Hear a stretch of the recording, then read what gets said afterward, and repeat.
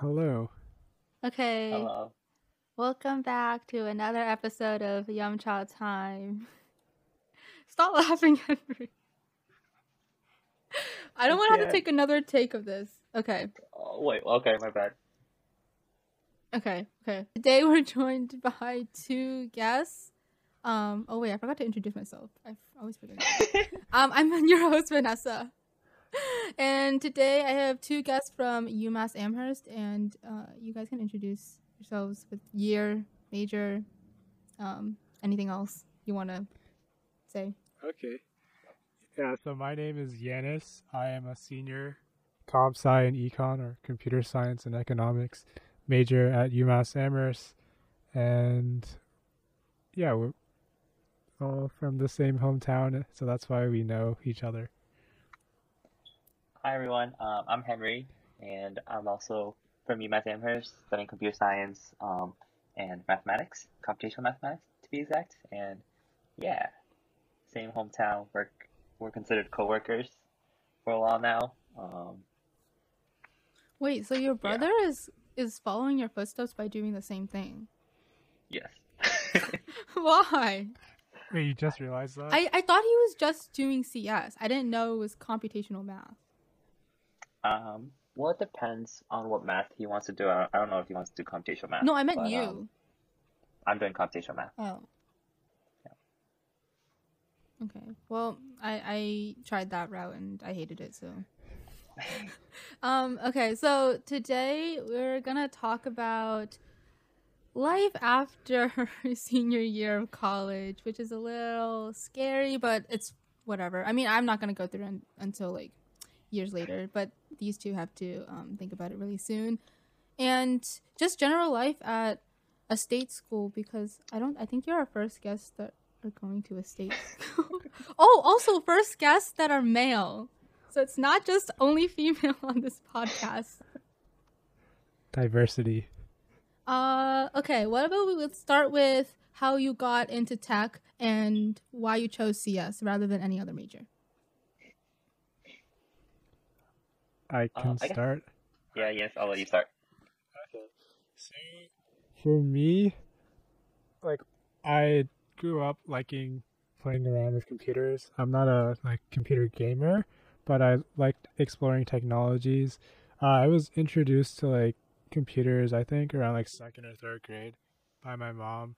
And since I have a lot of cousins in Europe, one thing that she taught me was email. It was really fun. I just got to email my cousins in Europe. It's uh, I guess it's weird saying it out loud, but that's my start, getting into computers.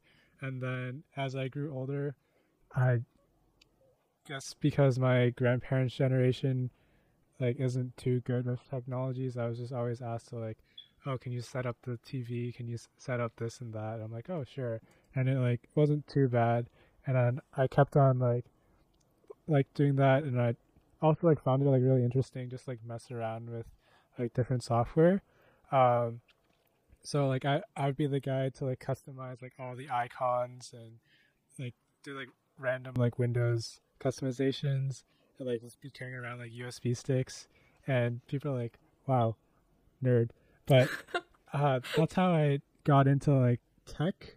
Uh, and when I was deciding majors, so for better for worse, I was good at a lot of different things, but one thing that is unfortunate reality is you do need to find a job, and CS is that path for me, hopefully. So something I was interested in and something that can help me find a job. Wow. Yeah, it's very similar roots. So for me, it started later, not too late, but around third grade. I was given a computer from my aunt, to just pretty much go online, watch videos and stuff since, um, I don't know, there wasn't much things to do when I was a kid because I didn't have games and I didn't go outside to playgrounds and stuff. So, uh, the inside world in your house was pretty much just YouTube. Not YouTube. I wasn't sure if I watched YouTube back then, but video streaming, Google searching, stuff like that. in third grade. So and then the next milestone will probably be around fifth grade when I first got my desktop computer. It wasn't really that expensive. It was mostly being Asian. My parents bought it for really cheap, and it was mostly for school academics and stuff like that. And at the same time, I was introduced to computer games. Back then, it was Crossfire, which is similar to Counter-Strike for the people in the gaming world. Started that journey, and then I always wanted to kind of not play game, not be a gamer for as a professional, but kind of do it as a hobby. And one, you can't really play games when you have crap computers. So I delve into that hardware aspect of computers, getting to learn about computer components and upgrading my video card, stuff like that. Building my own computer, custom computer around seventh grade, I want to say. And then in high school, eighth grade and high school was really the point where people are like, hey, we're going to major in college. What's your future like? And then um, computer building kind of turned into a career aspect, future career aspect, where I had to pick kind of something related to computer because I like it so much. And that narrowed it down to computer CS, which is computer science, computer engineering, and one more. Computer engineering, CS, and some other thing. I forget. But anyways, and IT, yes. And then computer engineering. Didn't like engineering because of physics. I I was pretty bad at it. And then IT didn't make a lot of money from there, so I chose CS. That's how my college career Wait, but came like along. the tech job at school is basically IT. Yeah, I like it a lot. Well, the thing was for me, I grew up in a family where we own a business, so I couldn't work outside of family area. So, and my parents couldn't drive me around to drop me off in the workplace and stuff. So, um, I, um, I chose IT at the school because that was kind of like my getaway of working outside of my family business. And then, also I was kind of seeing the school technology infrastructure kind of crippling apart. So I was just kind of volunteering and helping out, and then it became a job, a summer job, and then turned into like a seasonal job. Okay. So Yeah. I guess that's a great transition into some. I wonder if we should spill the tea. No, I'm just kidding. We're not gonna spill any tea. Or I could spill the tea and just edit it out. But so basically I've talked about it on this podcast before where I work at the high school as a tech intern, and our guests today, they also work there as well, and they worked there like the same amount of no, long, a little bit longer than I did. So they're both my seniors at the school for the internship, and a lot of stuff happens. Some like good stuff, some bad stuff, and it's very no, that's not very specific, but I would say that it's I deal with a lot more customer service than I wanted to, and it's it's not what exactly I signed up for, but I get paid. So yeah. So while you guys talk about your experience and what you like about it, what you don't like about it, and I'm pretty sure Rebecca's not listening to this, so it's okay. So, I can start again, I guess. For context, our school district, there's about 6,000 students, 1,000 teachers, and like staff, and there's also 10 technicians, roughly, a bit less than that, plus like the interns. So there's about 10 of us and 7,000 people that we need to help. And because of COVID, everyone needs a working computer either in school or outside of school. So that's like the context coming in. So my internship started like the second half of my senior year when in high school. So that was like 4 years ago, December 2016. Uh, back in the pre-COVID days. But so what I did then, it was really the beginning of the switch to Chromebooks. So prior to Chromebooks, a lot of school districts, if you had the money, you'd buy like iMacs and like iPads. If you didn't have the money, you'd buy Windows netbooks. But those Windows netbooks, since they had to be hooked up to the domain to like a school wide network, those ended up being really slow. But for better or for worse, Google came up with this product. They put Chrome on these netbooks basically, and they called it a Chromebook, and now it's a really big thing in educational spaces. So I was that first year I just unboxed and enrolled Chromebooks. Then I like there are these things called tugs, which are basically like storage boxes with chargers for the Chromebooks. And my primary job that first like 6 months was just to enroll or get the Chromebooks onto our school network and then put them in the box so that the boxes can be put in classrooms across the district. That was interesting. Like I didn't mind it since it was just like, in my view, it was like relatively easy money and it wasn't like too challenging. I just like after school, I didn't have to leave the high school. I could just like go to the tech office and do it. And then the internship transition. So during the summer, there was like more work. Ended up doing this thing called imaging.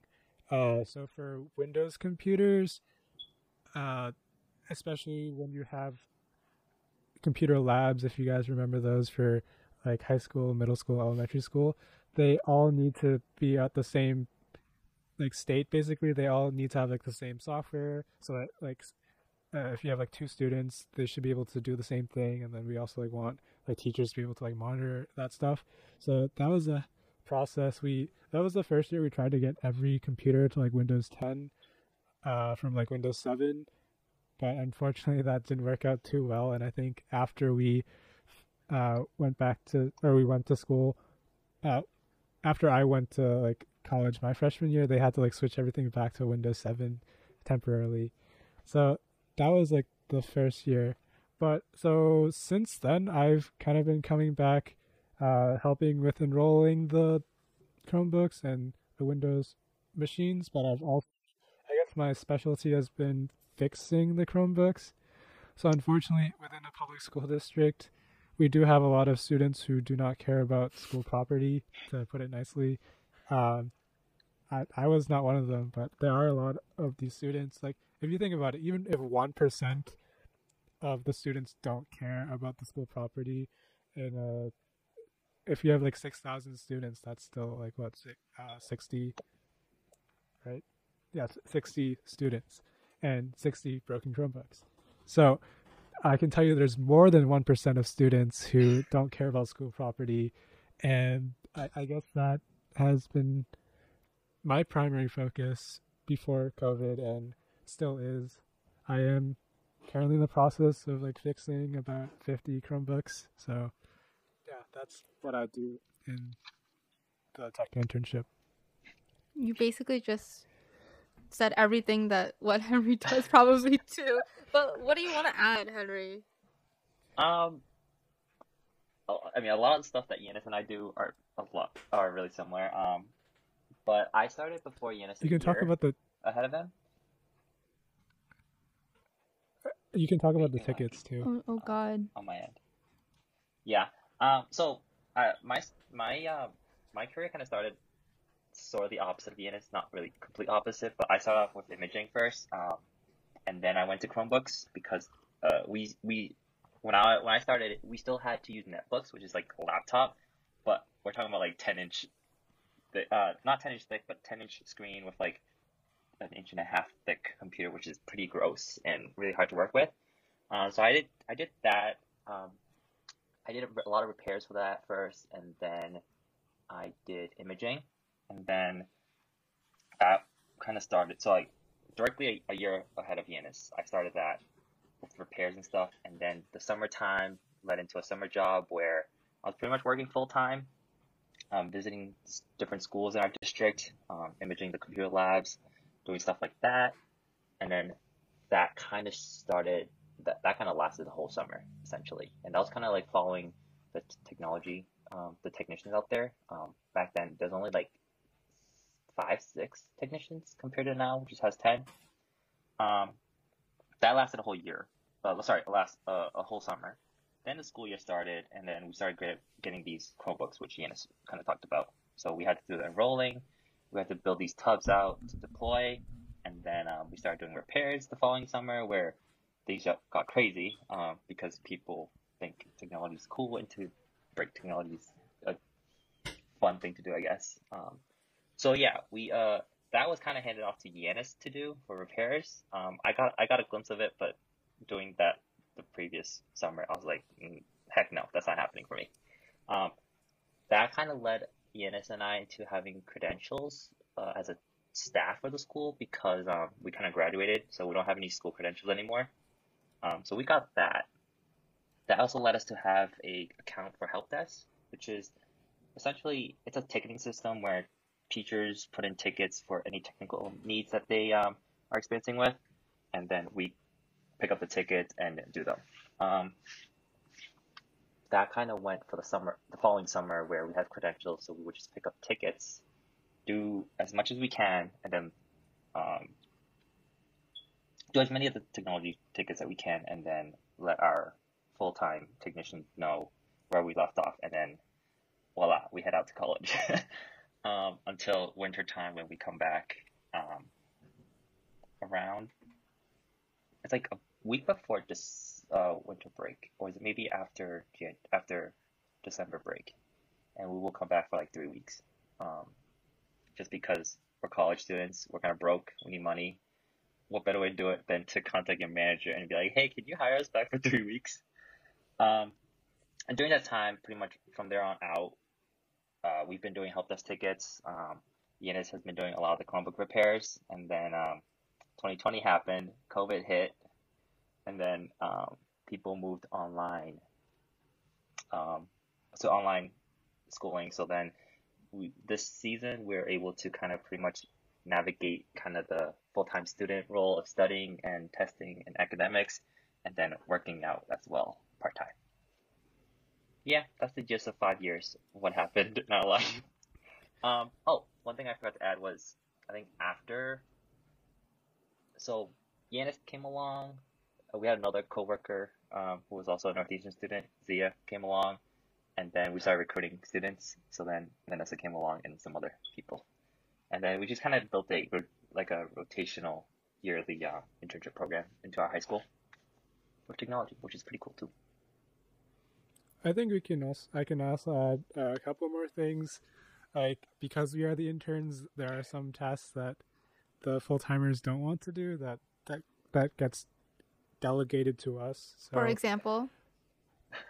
Part of the labs is that, again, students don't take care of school property and they're not that clean. So one of the summer jobs is to clean the labs, get a air compressor, blow out the dust, vacuum, wipe everything down.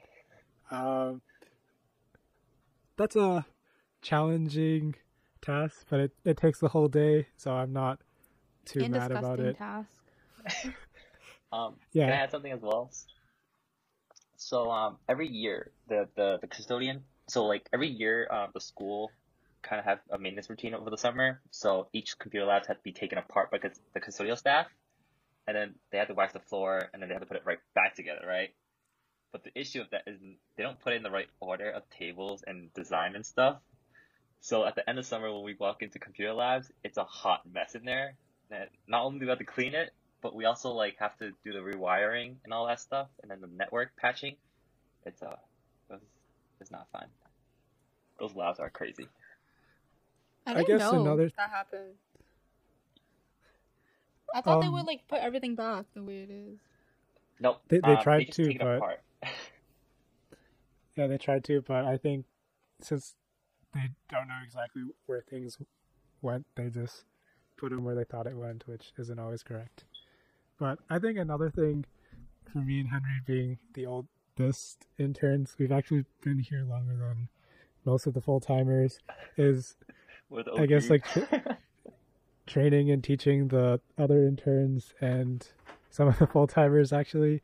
So I had the opportunity to like show how to repair the Chromebooks and like do RMAs, return to manufacturers, just some of the full timers, and I also had the chance to explain to Vanessa how to like take apart and put back a Chromebook. So I don't remember. I guess but... part of it is like the educational aspect of training the future interns. Mhm. But Yeah, I can just say like from my experience in the internships and just working in general, like it takes time for new employees to understand what's going on. And it doesn't help if you're only there for a few hours each week and you have to like continually tell someone else like what's going on. So that was an issue, but I think that has been more resolved lately. Yeah. Yep, this summer was definitely a better summer compared to previous summers. I think the fact that we use Slack is a lot more helpful. Are you on Slack? Wait, no, I meant like for us. Ah, yes. Because here's the thing, like I think the problem that like what I think Yanis addressed is that there's always like this miscommunication between interns. Because I would be working on, let's say, Monday, and but I didn't finish my task. For example, I didn't finish repairing this Chromebook, and all I had to do was like XYZ. So then I would pass it off to whoever's working on like Tuesday, but I would have to write it on a sticky note, and then sometimes they might not even like realize that it's already been worked on, and then you just have to like do the rest. So it's that communication, and especially if you don't actually personally know them, then it's a little harder. So that's why I thought like the Slack for interns was a good way to just spread the word and be like, hey, I did this and I'm leaving today, so if anybody wants to finish it tomorrow. Yeah. And we tried Google Classroom and what was it, Excel or like Google Sheets, but it was just horrible. I No think one the issue ever with that remembered is using Google Sheets. Because no one used it. Like we were like, hey, use this Google Sheet to log your work stuff, and then barely half the people ever used it. Yeah, I would concur with that statement. But yeah. Okay. I think we talked enough about VHS. So in addition to this internship, you guys also did other ones this past summer. I think Henry worked at Optum and Yanis worked at Salesforce. No, we worked at Voya. Oh, Voya. Doing Salesforce. Okay. So what was that like, and what was your actual position, and then what was that experience like? Yeah, so actually I was able to find an internship after my sophomore year in college, and I was a Salesforce developer intern. So for those of you who don't know what Salesforce is, when you think of like what a business is, you think of like you're going to a business and you're like buying something from them, right? But so that would be considered a B2C model, a business to consumer model. Like when you walk into Staples or when you walk into Best Buy and buy a computer, that's B2C. But businesses also do business with each other, right? So say like you you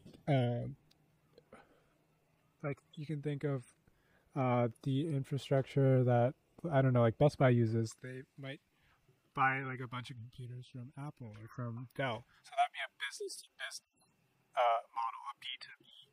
And so Salesforce helps companies work and manage their B2B transactions and also their B2C transactions. But the team that I was on primarily focused on B2B.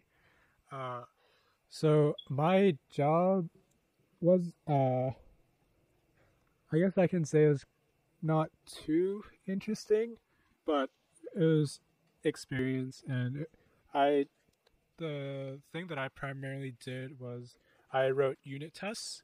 So if you guys ever have written code and you're like, why is my code broken? So the solution is you can write more code to test your code to see if it's working or not. And that's called a unit test. Basically, say you have a calculator that's supposed to add two numbers, A and B. So writing a unit test would be making sure that 1 plus 1 is 2, 2 plus 2 is 4, 3 plus 3 is 6, and all that stuff. But you're writing that for like a program that already exists. So my experience with that is that since a lot of the previous code was written by people that were no longer at the company and it was like subcontracted out to foreign workers, it was kind of hard to like go through the code because first, in order to write the test, you have to understand what's going on in the code, right? And then in order to understand what's going on, so in order to understand what's going on in the code, you have to first understand what the code is doing, and that would just require reading the existing code and the existing tests and seeing how you could improve it. The reason why I did that was because Salesforce, so they have a lot of like pre-built like B2B, B2C like things, but each company can customize Salesforce with writing additional code on top of it to make it work for their company. So say you have so Voya is a retirement bank, so they wanted to connect Salesforce to their retirement bank accounts, and so like you could write additional features to have like bank account numbers, routing numbers, and like all that things. The coding language is called Apex, which is like a unique to Salesforce. It's basically just Java with SQL built in, and it's run from the cloud, which is why a lot of companies use it. And the field that Salesforce is called CRM, or Customer Relational Management, and Salesforce is like the leader in that. So like there are a lot of jobs in Salesforce development, but it might not be like the most interesting for a lot of people. I can. So I did that like my first summer there, and I was fortunate enough to like get rehired during COVID because it was like up in the air. A lot of internships I know for people got like what's the word? Presented? Rescinded, yes. So I was just fortunate to be able to like go back. The first summer I worked in person, but this summer I just worked at home. So yeah, that was my experience. I definitely like learned a lot, just like from looking at code that would go into production for a company. So yeah, I actually worked at Optum this summer. And unlike Yanis, who had found an internship his sophomore year, I didn't find one till junior year. And Optum is a it's a company. It's like a sub company, subsidiary, I think is what it's called, of United Health Group, which is a massive company in America regarding healthcare and stuff like that. So at Optum, they have an office in Boston, and I was planning on working there in the office, not remotely, and then COVID happened, and we were sent home essentially to work from home. And in Optum, so it was a 10-week internship, but it got cut down to 8 weeks. But I was able to get it extended to back to 10 weeks because why not? Money and experience, right? At Optum, I was part of the group called Customer Strategic Initiative, CSI. And what that group does is essentially it it's a it checks how I guess strategies to retain customers and stuff like that. And one thing that I was doing was essentially um, minimizing the costs um, of having experts look at healthcare plans and whatnot. So that was part of my group's project. It kind of started in 2019, and so the full-time team essentially did the ML stuff, and the intern team did a lot of the delivery stuff. So what it entails essentially, you have models built out for um, policies, insurance policies and stuff like that, and then you check if the plan configuration of any insurance stuff is um, accurately depicted from what the customer chose to buy.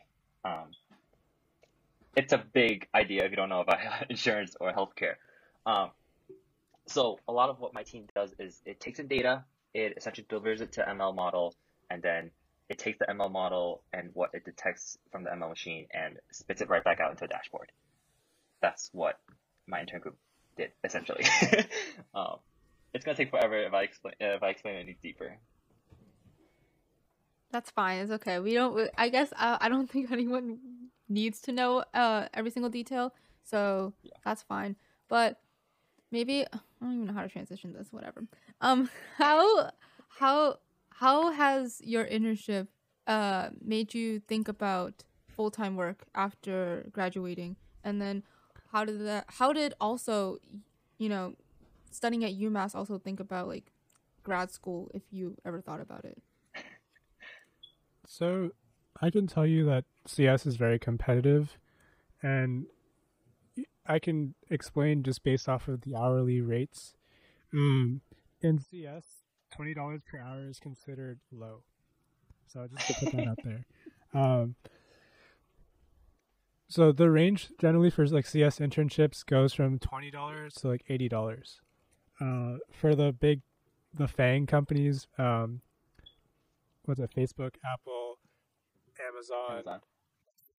Google. Well, Netflix doesn't really hire interns, but we just still like say FANG. Like the companies that you've heard of, they pay like 30 to 40 an hour, and if you're returning, like you get slightly more, right?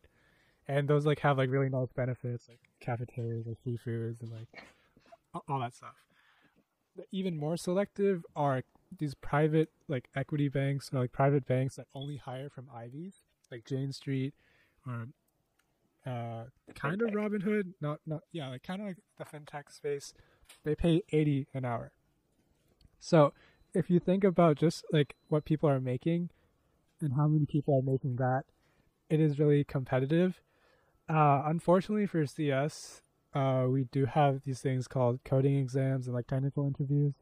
So basically, instead of or in addition to having like a behavioral interview, which like most jobs are like, oh, do you take drugs? No, um, they have a thing that tests your ability to code and your ability to think.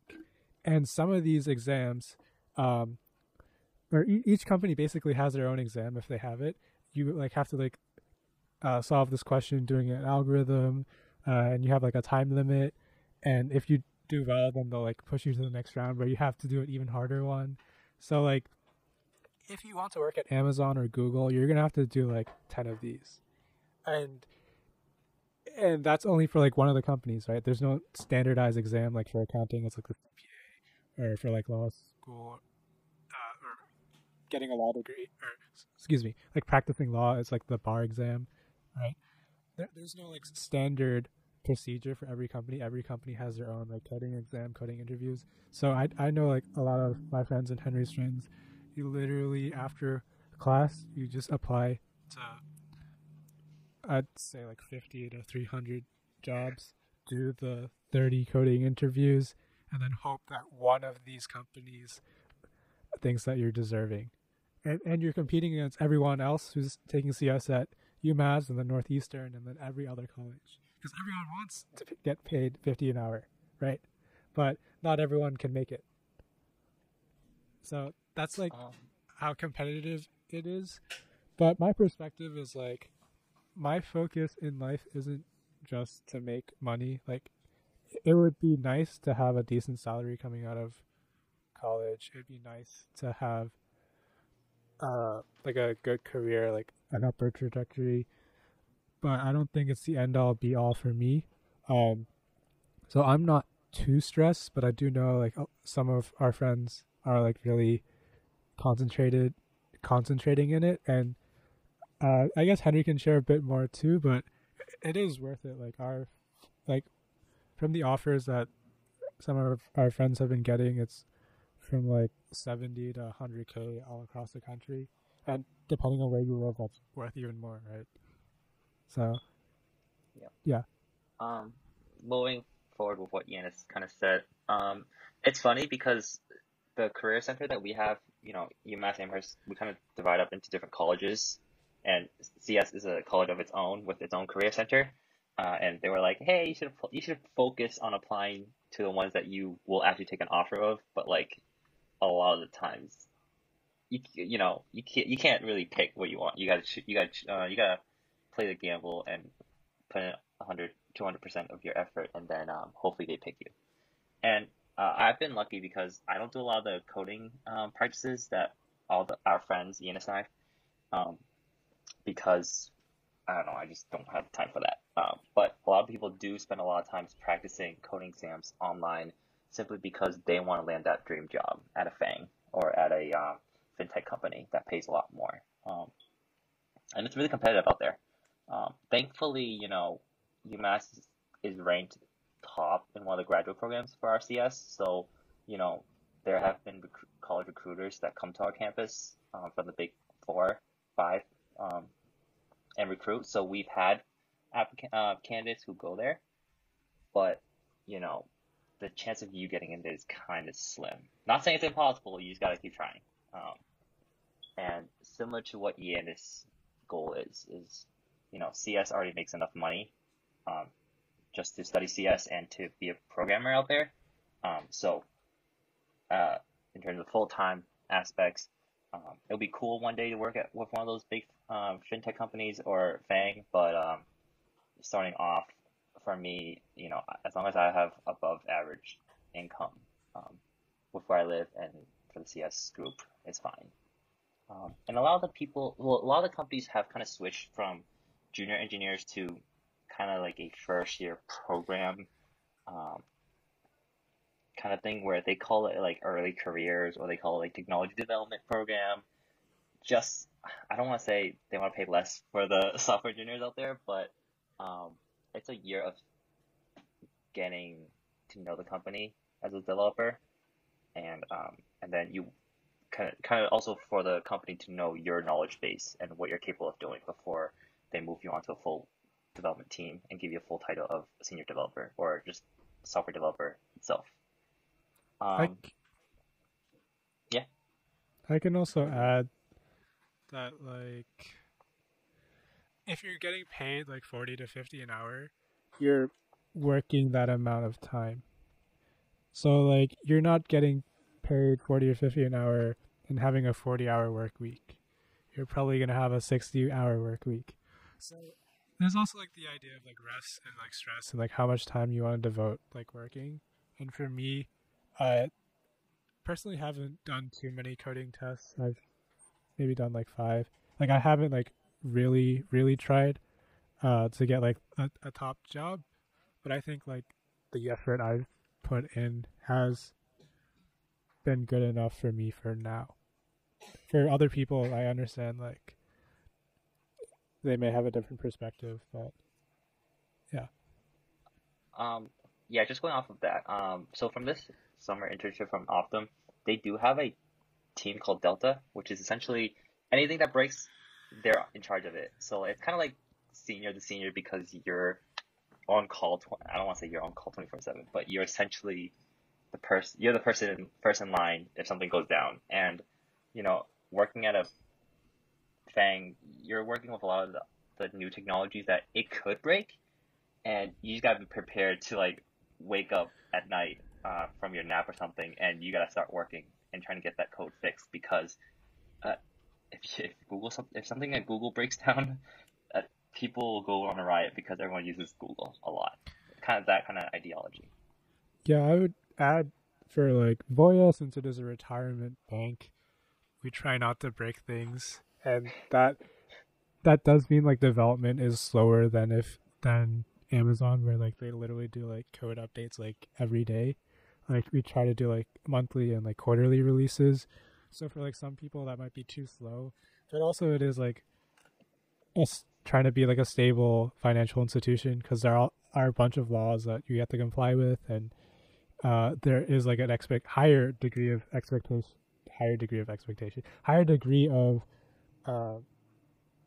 uh, higher expectation of, like, privacy and, like, customer response. Yeah, be yourself when you're finding a full-time job. Don't don't worry about the income and where you're working at. Does what we say scare you? Actually, no. I think this is probably the first episode where I actually learn a lot more than I expected. Because every single episode so far, I already know about, like I already discussed with the other person what I'm gonna say and what they're gonna say. So then it's just kind of us repeating ourselves, and it's more, Do it for the and like camera. today, yeah. And today it does scare me, but I mean, I was already scared to begin with, so it's okay. I I think invite you to my back for finances. I think one thing that you talked about was they have to always do like these coding exams, and like for example, I think most popular is like LeetCode, right, or something. Yep. I haven't heard about other websites, but I know like LeetCode is a very popular one that you can just do like quick coding practices. And I think what have you learned from your classes, and or I guess how much have you learned from your classes, and how much do they apply to your internships and in the real world? Because I feel like if you really did learn a lot from, from your classes, and they taught you well enough, then maybe you didn't have to go through so much of your own self taught exams and whatnot. I think the thing about like classes in general is that they tend to go more into the theory side, um, and like internships is more of like the real world side of like how this theory is used. For example, I think the things that I learned from my classes are like just how to code, like what's good practice, and like I have these assignments and I have these deadlines that force me to use a language in a way that I haven't done before, and that like it is a lot of like self learning, like Stack Overflow and like reading the API documentation. But so like the classes like force you, they teach you like the theory, and then they force you to like do it out in code, and then they have like these set of tests that you can basically the unit tests. They have these set of tests to see how well you did compared to like how well they expect you to do, and you get like a grade on that. But the thing about the real world is they don't have these set of tests to see how well your code is. You have to write them yourself, or you just go blind and not write them, right? So school, like kind of, at least in like the programming side, it shows you what can be done. It asks you, can you do it? And then it tells you yes or no. The real world asks you, can you do it? And it doesn't tell you yes or no. Yeah. And it kind of varies by school because I don't know how Northeastern teaches CS. But the way UMass teaches it is that first semester you actually learn the library, the Java API library and stuff like that from the documentations. So when you open up your LeetCode or your coding exam, at least one of those questions will probably involve around you thinking about which uh, type of data you want to put yourself into and how to use it, primitive data types and all that stuff, and so you'll have to think about that, and then you'll have to write out code, of course. You'll have to write out comments for best practices, and then write out not Java tests, but any sort of unit tests, just so you get that 100%, and you're doing tests, because it depends on company, but certain ones check for how you think, other ones check for how well you code, and you have to kind of use your intuition on that part, and unless you're in person coding, nothing prevents you from doing a quick Google search on what's possible, on what the problem is presented to you, and then you kind of figure out what you need to do to help fix up what the actual problem is telling you to do. It's really like problem solving and researching. Yeah, I'd say like school is like, here's a fire truck. Here's 3 ways to build a fire truck. Can you build a fire truck by next Friday? And then compare like your fire truck to like the model fire truck. Oh, you get a 90. Oh, you get 100. But the real world is build me a police car now that you know how to build a fire truck. Like Yeah. that's my analogy, I'd say. That's a very particular analogy, but okay. um, I I think it's very different. I think it's very different from your school and my school because I think that they try to teach us very early on about like how the real world works because we have co-ops. So like Yeah. they have to prepare us for that or else like we can't we won't land a co-op at all. So that's one thing. But no, I still think that there's like a the one thing I think I see at schools and no matter where you go is that there's always such a drastic or big gap in like people who have CS experience and people who don't. People just come in blindly being like, "Oh, I think I like computers," and then they start going down that rabbit hole and realize like, "Oh, these classes are trying to weed me out," and uh, so they end up being the ones who have to really, practice a lot of the practice a lot on leak code and whatnot. But they also the ones who are learning these design principles at schools, and they are usually like more so than not the right way or the right approach to designing code. Versus when people who come into CS already and they already know like how to program like 500 different languages. They might not have the best like design practice or they have their own way of thinking, which is not necessarily the best way, but it's a way, And some companies might not look for that. So then I guess there's always like some ups and downs for people at the very extremes on the spectrum. But where would you put yourself on the spectrum of if there was one? So prior to college, I had only done programming on like App Inventor. I know you know what it is because we took a class together, and also Scratch and like Excel, like programming in that sense, writing formulas, dragging and dropping and if and else statements. So like coming to college, I did learn Java for the first time. Like I think because they gave a lot of starter code, it was okay. But then the next semester for me, like taking that to the next step, like building data structures was really challenging for me. Didn't do too well in that class. But then as I like learned different languages, I and like coded more, I was able to pick it up not like too quickly, but like quickly enough. Like so I'm probably like a slightly above average in like coding or in like my coding classes.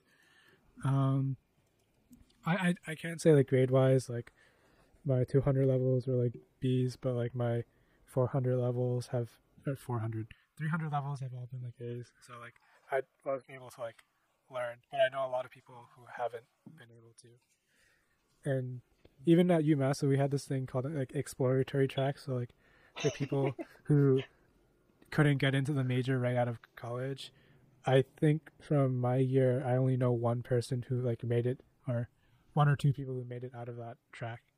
And yeah, it is kind of sad because it does feel like college is trying to weed you out than teach you, or like some professors.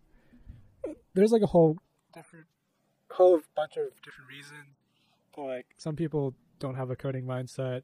Some people just don't want to put in the effort.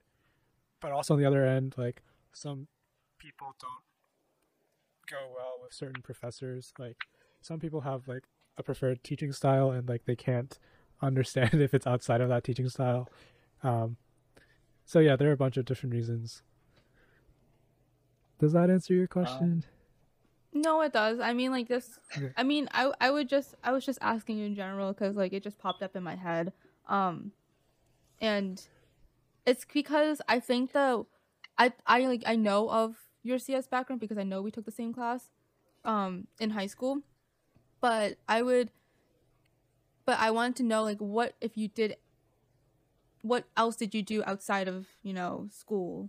At home before entering into college, if you did anything, because I think I know that like some people who do enter CS are very worried that because they don't know any programming languages that they feel like, oh, I'm gonna be like switching my major really soon. Like they don't feel confident enough. But I don't know. I think the school always says like, oh, like everybody's always on the same playing field, and that's why we don't learn Java, and that's why we learn Racket, and no one is allowed to skip that class. Yeah, because they say that our AP like scores don't matter, and so that the AP scores only transfer as electives, and we're not allowed to like take that class. We're not allowed to skip that class, and we need to take it. I think we have to take like 3 foundational classes, and I think we have 2 tries. So you have like 2 tries to get a C+, and if you don't, then you're like kicked out of that college, essentially.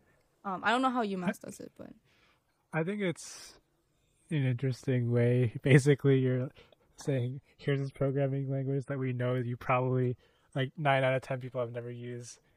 So learn it our way. If you can't, then you can't get in. UMass, so we do Java for the 100 levels, and then for the 200 levels, there's a C class. There's a class that rotates the programming languages, but in the last few years has been JavaScript. And then there's 2 classes that are more math-based, like the probability and the discrete math side. Then the 300 levels, it's honestly up to you. There's one called like operating systems. I haven't personally taken it, and that's like taught in C.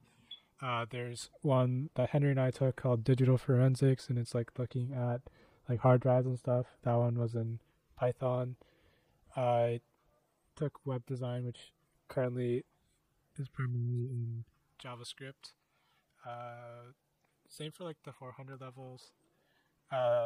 It's basically like the 3 big ones: Python, C, or I guess 4: Python, C, Java, and JavaScript. It really depends on what your professor wants to do.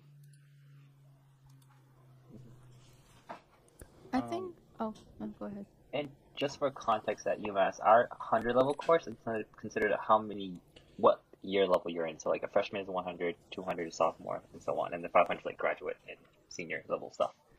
I think also one thing that Vanessa asked was like experience outside of classes, and I know Yannis definitely did that because he programmed his own website. I did not. I was too lazy for that. So yeah, I pretty much, if people are like, I'm afraid of going into CS because I've never programmed and stuff, I'm probably not the best example, but one of the examples out there where all 3 of us took CSP, the principal course in AP that was released in 2017, and we were taught block coding, which doesn't help at all, but that course kind of gave like the aspects of what computer is, in case you don't know what it is. And then the best college advice I'll say is office hours and finding a friend group. Because I know UMass understands this, where you have office hours from the TA, from the instructor alone at the freshman, sophomore level courses, as well as they have something called SI, supplemental instruction, where this student, one of the fellow students, would come to class, learn the stuff, material again, and then reteaches it or does like a little office hour at the library once or twice a week, and then does the exam reviews as well. And you can just show up and ask questions. And I'm the type who will learn by example. Example as in like you show me an example, like visually learning. So you show me an example, you walk me through it, and then I will probably spit it right back out at you. Thus, I understand it. So finding a friend group and going to those sessions really helped me progress through CS career. Now, am I the person who is advanced in CS to the point where I can probably go into Google and be like, hey, this is a new programming language that y'all know, I'll read it and I'll understand it? Probably not. But will it get me to a point where I can read a code and understand what's it about and then edit it if it needs work? Yes. But, Yeah, so I would say like it really depends on how self-motivated you are and how much you like learning. So like I love learning and I love like sharing things that I've learned with others. So like as Henry said, I did build my own website. Uh that was like a painful process, but like so for context, that was like after my After freshman year college. no, after my sophomore year. But it was like before I really took like web programming and before I like learned the language, JavaScript, and I guess HTML is like really simple, but like I hadn't looked at it before. So like two pieces of advice would be like work on your own projects and to like make friends in your classes. That has like really helped me, and like I just really enjoy like learning things and like putting things. And the way that that manifested was through my website and like just from the programming side to like setting it up from to AWS, and then also like the friend groups are really important. Or yeah, friend groups and study groups are really important because never take a class alone. Uh, you don't know what you're gonna get into, and it's always just best to have some like friends to be there, both academically and like emotionally to support you. I like how you gave that piece of advice because I basically go into classes alone, but I end up doing fine. Like I don't think I've ever done poorly so far. So I'm gonna knock on wood, but we'll see. Um, Well, I think you are motivated to learn, yeah, right? I mean So that I do like learning. Maybe yeah. not as much as you like learning, but I do like it to some extent. So that's why I don't feel as I don't know, stressed as someone maybe who like really needs someone else to help them and be there for them, because I mean I would just go to office hours and I don't mind that. Um but I guess we're like nearing towards the end of the episode, and before like we end it, something that I wanted to talk about was just general life at UMass, because we keep talking about it, but we only talk about the CS aspect of it, and that's a very very small portion of what that college makes up. So, what do you do at the school, extracurricular wise, and just like what has your life been like there for 4 years? And yeah, 2.5. oh yeah, sorry, almost 4 years. If you, Um, I can share. Basically, the two things, I guess three things that I really do. So I am a CS major. I'm also an econ major, so I take the CS and econ classes. I'm also a UCA, an undergraduate course assistant, or like a TA for one of the CS classes. Actually had a similar position for a different class last year. This year is more like Zoom and just grading, but last year was like more hands-on. It was a class for gamers. Another important thing in my life is this organization. So I am a Christian, and like a lot of my time is spent in with this organization called Epic Movement, and it's actually like a nationwide uh, movement, or like a yeah like an organization. And the way for people to like understand it is, you guys know like there's a church, like there's a building, there's people that like go to a service. So like what Epic is a para church, so it's like outside of a church.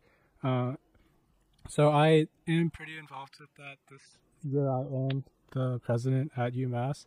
So that has like a bunch of different responsibilities, from like leading our planning meetings, like leading our events, and then also, since we are like a national organization, just like communicating with other students across the country.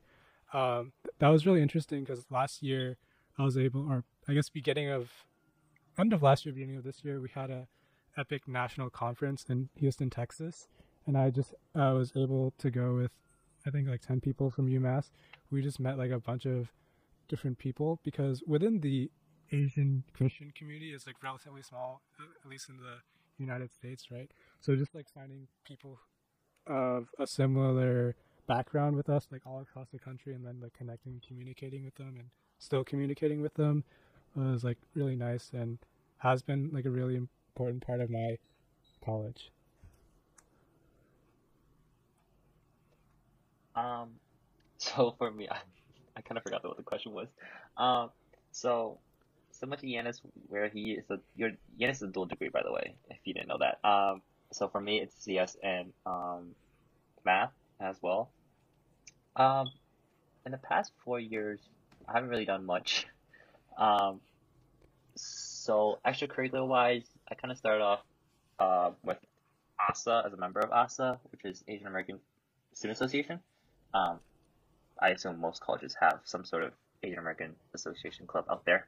I'm also used to be a member of TCSA, which is Taiwanese Chinese Student Association.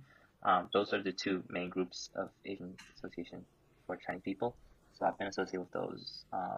I've participated in hackathons this freshman year. Um, and yeah, and then also this year for Yanis and I we're doing thesis, so staying busy. Not a leader of any organization or not. So don't have much to share out there besides the fact that UMass used to be called a ZooMass. So of course partying is something big. Yanis is not a partier, but I try to socialize and go to party once a semester. Wait, have you You know, gone to just a party before, Yanis? Me, no. What? So yeah, so for me, I limit my party to one one frat party a semester, but otherwise, to keep my sanity, I visit friends and socialize on the weekends. Yeah, Cool. Okay. that's us. I guess. Oh, one thing that I mean, there's not like so much to talk about this, but the most like known thing about UMass is their food. And Number one dining, well, 4 years, 5 years. 5 years, I think. Yeah, 5 years. I'm not sure about. Is it still number one dining? I don't really know. So I can tell you that the food is good, but they have a monopoly over it. So unlike Northeastern, no outside dining services are allowed. And the way that they get to number one dining is that they have students fill out surveys. So Pearson review is a thing. So one of my friends, he's the advisor for Epic, and he's an alum. He graduated in 2014 from UMass, and he's like working on campus as like a graphic designer. So like I like know a bunch of like secrets from him, but he was there like before UMass was number one dining, and he says like the food was even better then. Like I would say like UMass food is pretty good, and it has a wide variety of options, and I think that's like one of the reasons why it's so good. There's actually like a lot of different options, but I kind of guess it depends on like how picky you are and like how high your standards are. Like it's not Michelin star food, but it's really good food for state school. It's really good food for cafeteria food, and you have a really big number of options. Like you've been to Hamp. Yeah. Like there's Asian food, there's American food, there's like Indian food, there's Latino food. Like to have all those options in all the dining commons, like every single day, and to have different menu options, that's like what's really good about it. Yep. A lot of what Yana said, but I'm a picky eater actually. So, I'll say UMass food is pretty good out there. I just want to see more variety in terms of Asian cuisines because, let's just say there's like maybe 10 to 20 plates out there that are Asian food, and it just keeps rotating back and forth, and I've been sick of it. I usually go to Blue Wall, which is it's still owned by UMass, but it's like retail food instead of like a dining common food, where I'll just kind of rotate around the food that I get from there. But that gets boring as well, so I rotate back and forth. But I was looking forward to that Worcester reopening that's happening sometime this school year. Worcester is I want to say the oldest since as of last year, the dining common, and they rebuilt the building. So I'm looking forward to what food they have to serve before I leave, if I ever go back. Well, I definitely will go back to visit and experience the dining because I have, I will hopefully still have connections, like even like 2 years from now. But I don't know like how long it'll be until we get to like try the food. Well, I mean, Northeastern has already released that for the spring semester. We're still going to be doing the hybrid model, so I'm basically still going to be home, essentially. But I mean, it's only my No. second year, so it's not as bad. I still have 2 more years left, and hopefully by At least then, one of them. yeah, at least one of them, like COVID should be like over by then, or not like I think officially over, but it should be better. That's your definitely by point. your senior year, but it's questionable like what part of your junior year. Yeah. Yeah.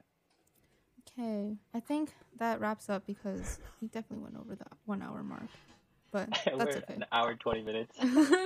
But that's okay. And now for a quick outro to end today's episode. Thank you so much for listening, and I hope you learned something new today. I certainly did. I think my friends did such an amazing job at talking about their experiences and sharing some advice to CS majors and anyone who's pursuing a career in the tech field. Thank you for that. And I will see you guys in the next episode. So stay safe and healthy. And yeah, bye.